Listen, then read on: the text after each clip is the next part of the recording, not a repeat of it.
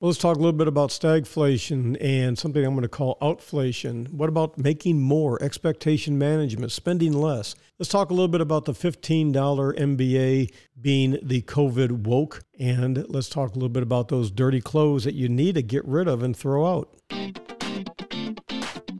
This is the Paul Truesdell Podcast.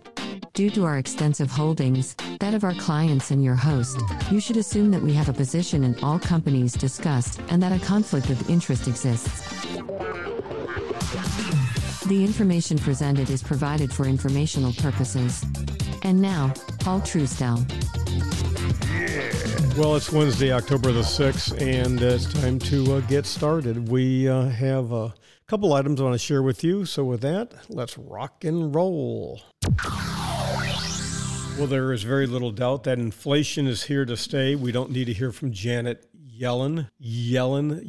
She doesn't need to be there yelling that, things will be fine. But yeah, inflation is definitely among us. But the key word is stagflation. Understand what stagflation is all about.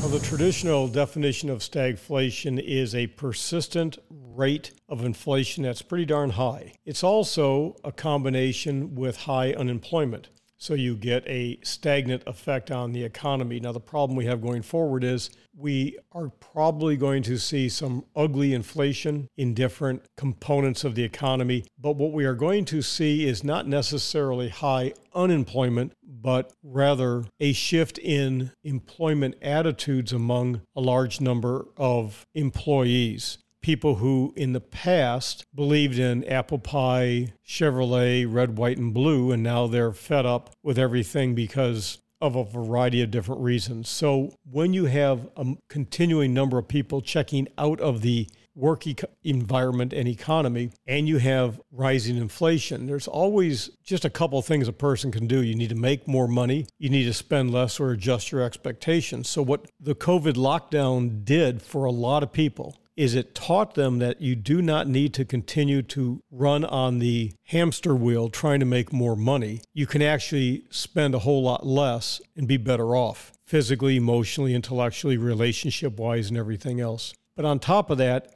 the growing understanding that unbridled consumption is unhealthy, and an adoption towards a more modern minimalist approach is going to cause, again, a different definition from what the economic pinheads call stagflation. And maybe we should use the word outflation. In other words, I'm out of this. I'm going to sit back and watch it. As inflation goes up, we'll make do and figure it out, but we're not going to get on that hamster wheel again.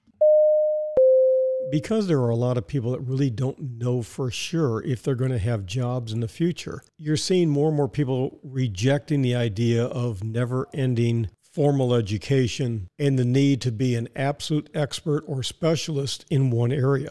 In other words, to be very blunt with you, there are very few people who are generalists who can put things together, connecting the dots. And that is, in the past, always been viewed as a jack of all trades and an absolute pathway to really not making a lot of money. But in reality, that now is a critical component. Almost every employer that I know is looking for men and women who are able to think, figure out what problems are, find out the solutions, get the best solution, get the right people, and move it forward. So specialization is not necessarily an immediately obvious, clear pathway to success. What we're seeing is a lot of people are missing the point that somebody has to pull it all together. And that, I think, is one of the big things that we're seeing nationwide.